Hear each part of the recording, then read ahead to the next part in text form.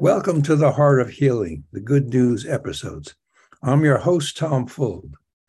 In these episodes, we will speak with people who are healers, who are positive, compassionate, and who bring a bit of good news into our lives in these stressful times. Listen with an open heart to those who are offering their hearts and talents to all of us. It is our wish that each of these episodes will bring a smile to your face and hope to your heart. And to help us do that today, we have a special guest, Jen Taylor, who is a behavioral health clinical case manager. Welcome, Jen. Thank you. Good to see you, Tom. Glad to see you here. And that's a big mouthful of behavioral health clinical case manager. Tell us, what does that actually mean? What do you do? Certainly. I have the privilege of working with folks who have carry our insurance, who have recently been in the hospital for inpatient psych unit or for substance abuse services. And I work with them to help them stay healthy. The goal is that they get access to providers, get transportation to appointments, get their medications refilled, get any necessary medical equipment that they may need, or any other issues that arise with insurance that I could help problem solve those so that they can be healthy and well and be the most that they are intended to be in this world. Right. Well, so you're problem solving for them as part of what you're doing. Right. I'm partnering with them. I'm walking alongside them so that they can, their goal is to be healthy as well. And but sometimes it's hard to navigate through the insurance system. And sometimes it's hard to figure things out that we've never dealt with before. So my goal is to just provide that support to them. And how long have you been doing this particular job? About 2.5 years. 3 years. Yep. And time goes by.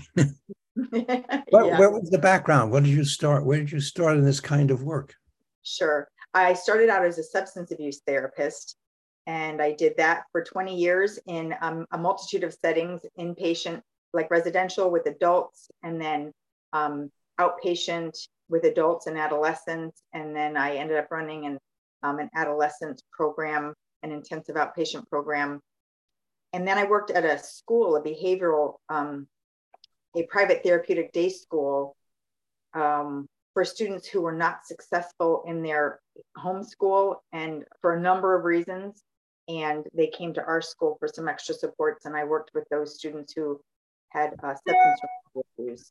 Well, that's fascinating. Tell me, I've never heard of such a thing, that private school like that. Sure. So these are the students who their behavioral health symptoms like anxiety or depression or ADHD either make it difficult for them to manage in class or cause some school refusal issues, or they're snorting cocaine during prom, or they're setting off the fire alarm, or they're self-injuring. They're not able to manage themselves. And so the school district, we have rather like some schools have self-contained classrooms for students like this, but that's not enough. That's not always enough. So our school, which was 1st through 12th grade, worked with students that had all of these issues. And so I was a substance abuse therapist. They also had an art therapist and a speech therapist and an occupational therapist, in addition to their own therapist that they would see, and we would pull them out of class to provide these services during their school day. They would have like an individualized education plan to accommodate their special needs so that they could be successful. And many of them returned to their home school after they got those needed supports. And some of them stayed and graduated. That's wonderful. I'm delighted to hear that exists, that kind of system is there. Right. I didn't know it existed either. And once I got into it, I found that they were all over the place and I had no idea. No, the secret. They're keeping it secret from us all.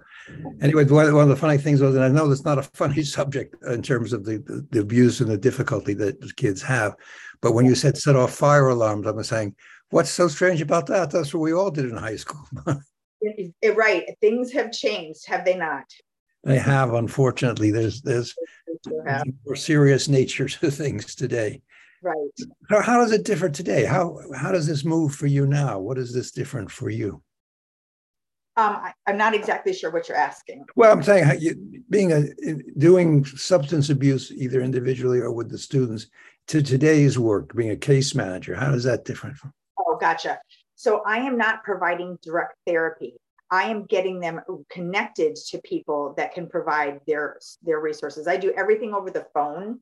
I work with folks who live in Southern Illinois, and I'm up in Northern Illinois.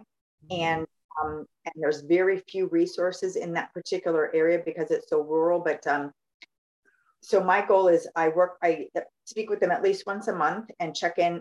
I put a care plan together based upon goals that they want to work on for their healthcare, whether that's see a dentist or stay on medication or some needed medical equipment or something like that, or get food. And so I put a care plan together and then check in with them to see how things are going and what they need. So I might talk about coping skills a little bit here and there, but I am not providing that therapeutic support. Right. And what I was just thinking is that you do that. How many people do you work with over a course of a week, let's say? Oh, well, I have about 34 members on my caseload that I talk to at least once a month. And then I'm always onboarding new folks. So like if I were to look at my little tally sheet for today, I probably have 15 unsuccessful phone calls and about 5 maybe successful phone calls. And I attended a training and things like that. So I do talk with a lot of people. Right. Out of it, another problem with not only the rural population, but the Medicaid population is that they're hard to reach and they're transient. And so I do spend a considerable amount of time just trying to find people, get an updated phone number, or get them to answer the phone. So understanding with all the telemarketing going on, it could sound suspicious. So right, yes, who's calling me and why? But how do they get on your list? Who refers them to you, or who makes it sure? So there's a list because I work for the insurance company. We will be alerted if they have been in the hospital, in the psychiatric hospital, if they've been in drug treatment, residential or outpatient. And so I'm a behavioral health case manager, then they get sent to me. So like on my team, there's a whole team of people that work in the Southern Illinois region. Some are nurses, some are more social workers or administrators, our manager, and then the behavioral health case managers. So whether they have a physical health issue or a behavioral health issue depends on which one of us they get to. But that's how I would be alerted. Is right. Do you interact with your team? Do you see all those other people? I do. And actually, I was sent home with COVID kicking and screaming as a flaming extrovert, and did not want to be working in an office all by myself, and was so grateful that we would have Zoom. We have Zoom meetings, 3 times a week. We are able to see each other. We connect and do have interactions, but I did not realize that at the time that I was sent home. Well, we were sent home for 3 weeks, and now 2.5 years later, we're still at home and never always going to be at home. But so. Right, we do interact. Well, interacting seems to be not only important for our own psyche, but in terms of having people to talk to about, I've got a case, and maybe there's something unusual here. I know most of this, but some of this seems to fall in your bailiwick. Can you give me some advice or counsel? Does that kind of happen sometimes? Sure it does. And I found that in the team meetings is the best time to do that, because we're all there and we, the power of the knowledge of multiple people is always greater than the knowledge of 1 or 2 people. So these are pretty intelligent folks that have been doing it a lot longer than I do. So I rely on them quite a bit. But you now are a Zoom fan, I take it. Perhaps, I'd like to think so. Do you well, this is off the subject, but do you Zoom elsewhere with family and stuff like that? A little bit, but mostly, I'm a member of Alcoholics Anonymous, and I have a meeting at my house every Wednesday because the church kicked us out, with COVID. Right. So we've been meeting in my home for the past 2.5 years. And some of our folks Zoom in. If they're sick or if they're far away or if they're traveling or something like that, then they can Zoom in. So yes. Well, there are also, I assume, as there are in New York, other AA meetings online on Zoom.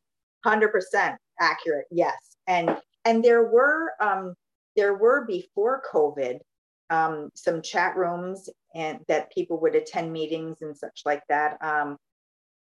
My personal opinion is live meetings have a whole different sense of power and camaraderie to them. But Zoom has been a fabulous step in, a fabulous another option for us. Yes, an alternative, definitely an alternative. Right. Better, it's better than not having the ability to go to a meeting. No kidding, or to not be able to see people. Yeah, the seeing is also very important. It is. It does. That's part of what we're all evolving with. And how does that, I guess that's an interesting question that I have, or I think it's interesting. Let's see if you agree.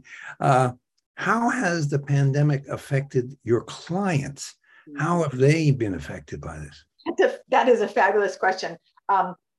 Because if you had any mental health symptoms before, they were only exacerbated. If you didn't have any, many people now do. The suicide rate is off the charts. Right. And we were getting, I could be exaggerating. It seemed like we were getting 5,000 new members a month.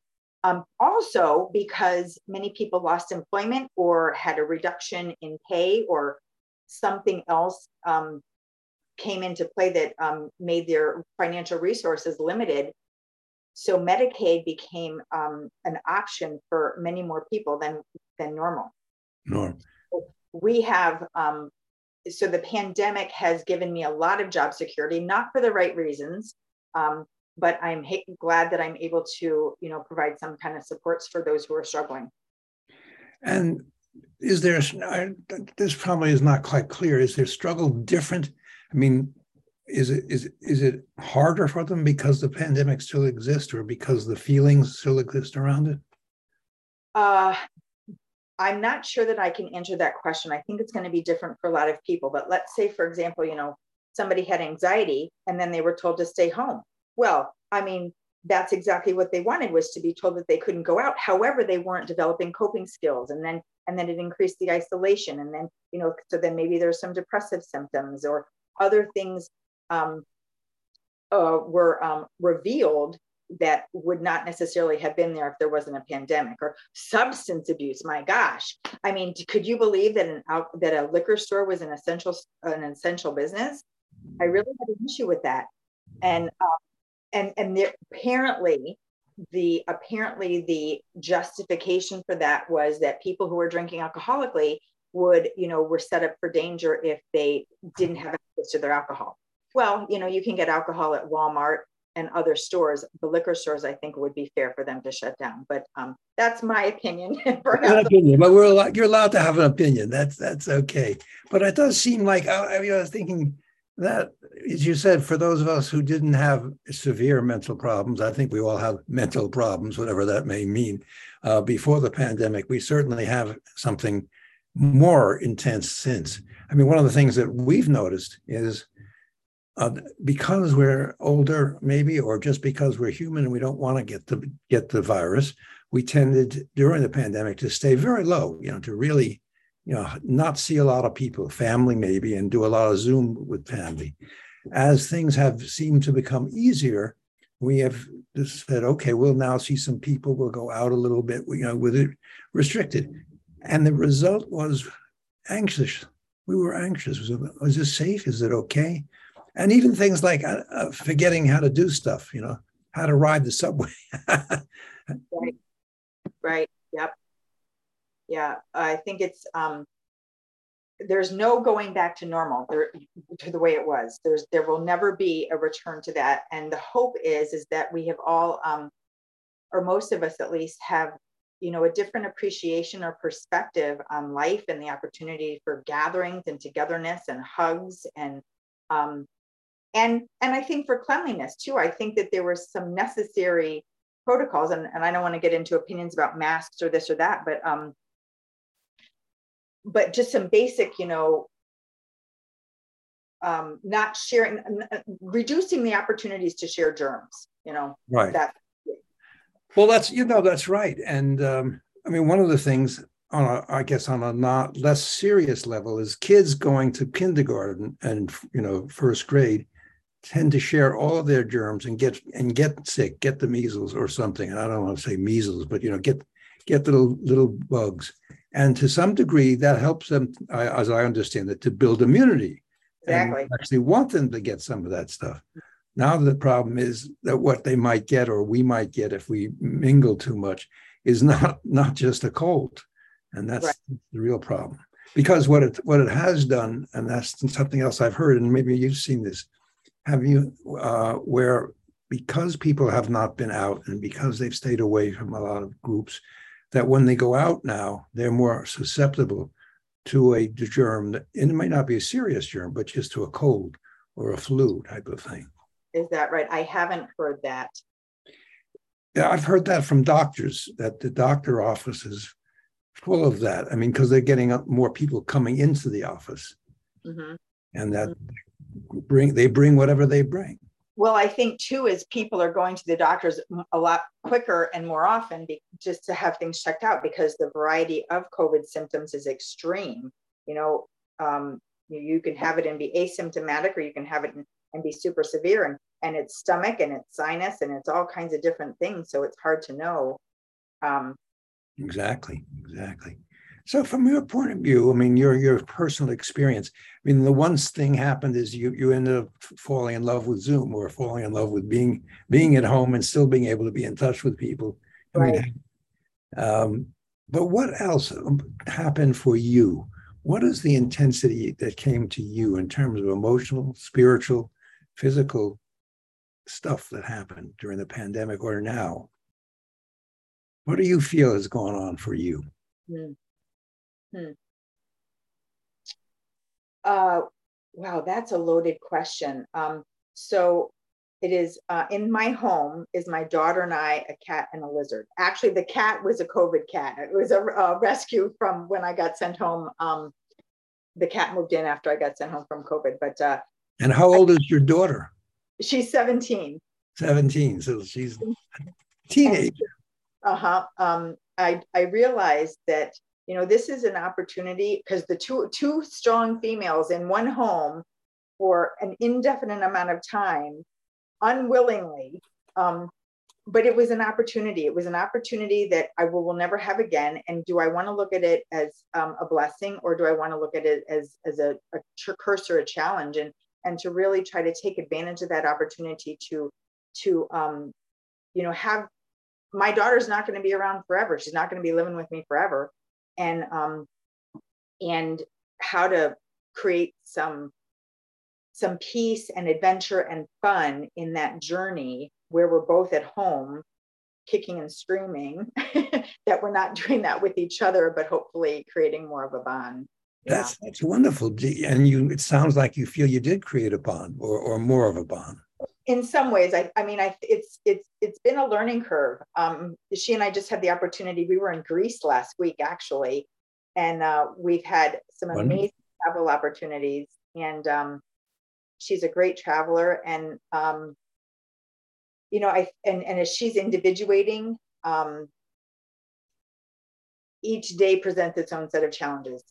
Yes, obviously. Well, that's part of the issue with quote teenagers. It's not that teenagers are bad or wrong or anything.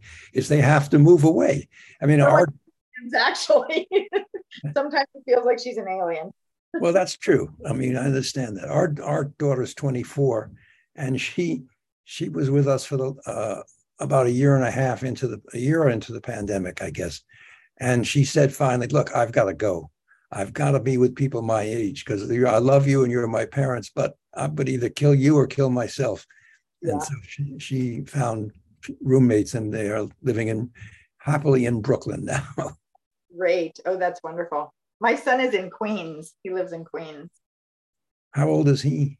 He's 29. And that's lovely. So he's in Queens.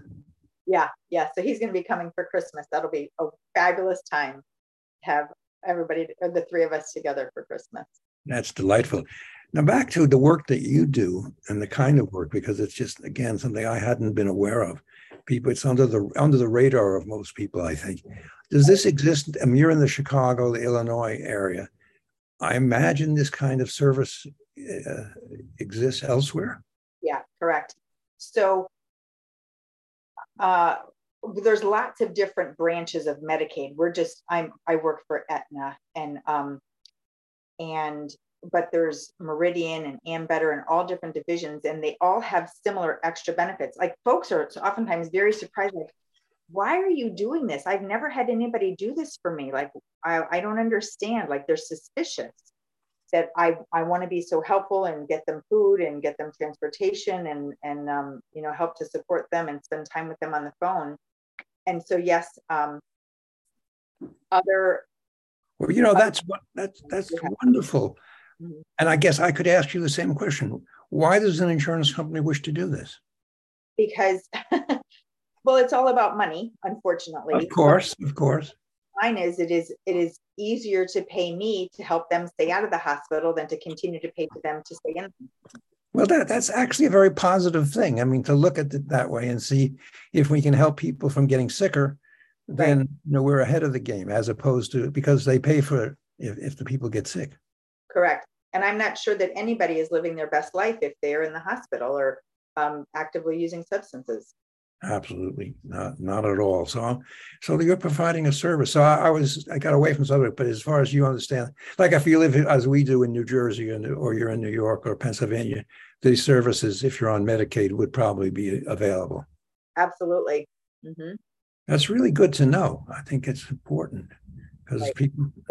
So it's just a side note, the people that haven't been called, so to speak, it's because they haven't been in the hospital or they're not having claims that would alert us. Yes. Well, they're semi-healthier compared to what you're talking about. Precisely. Yeah. So tell me, we're almost out of time. But before I ask you to give us information about how the people can reach you, what is it for you that is satisfying besides getting a paycheck, obviously, but what is it about doing this work that's satisfying to you?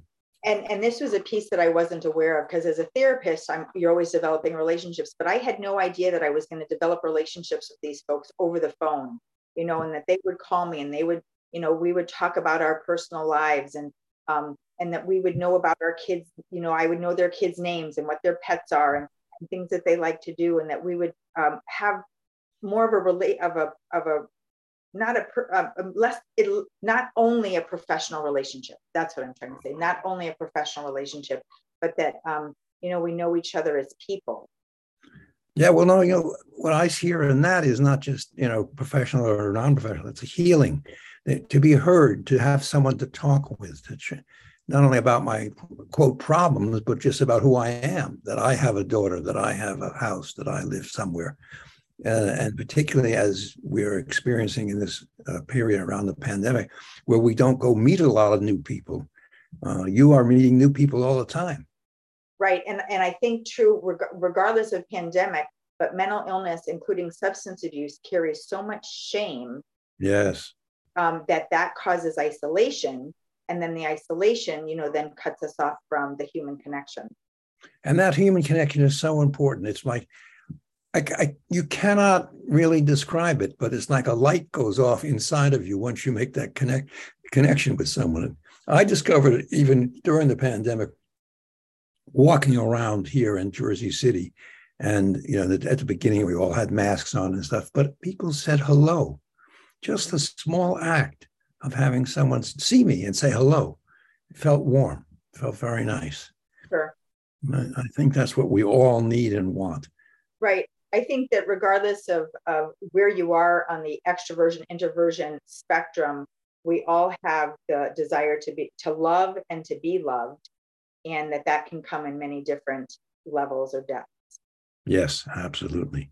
Well, this has been delightful, and to learn that this service exists is helpful. I'm very glad we found out about that, and I hope other people who are here listening. Now, if people who are listening have more questions about it and would like to learn some more, how can they best reach out to you? Okay, so I can provide my email and phone number, if you like. Whatever you are comfortable with. So my email is JLT JLTCHOC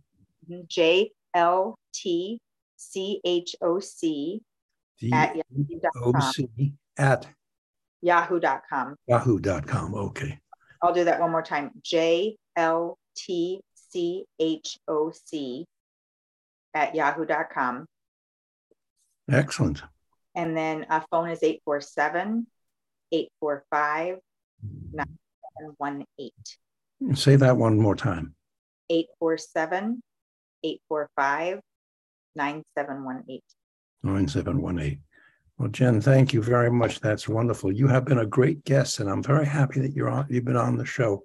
And my final question, I have a final question. What is out of all of this that you've been doing, what hope do you have for a time when we can actually say the pandemic is done, even though there might always be getting a flu? But what hope do you have for the future based on what you've experienced these last 2.5 years? I hope that we have a greater sense of appreciation for community and for unity and peace, and that there would be more inclusion. We wouldn't the way we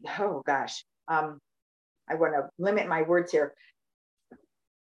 How there's been so much violence and racial tension, and I mean, we're all human. We're all part of the human race, but people have focused so much on differences when we're more alike than we are different. And my hope is that we could appreciate each other's differences rather than see it as wrong. Well, that's wonderful. I agree with you. I think that's a marvelous thing for us to be able to appreciate each other and to see us as a human being. You're human, I'm human, and therefore to go with love versus hate. Mm-hmm. Correct. So thank you so much for being on our show. You're welcome.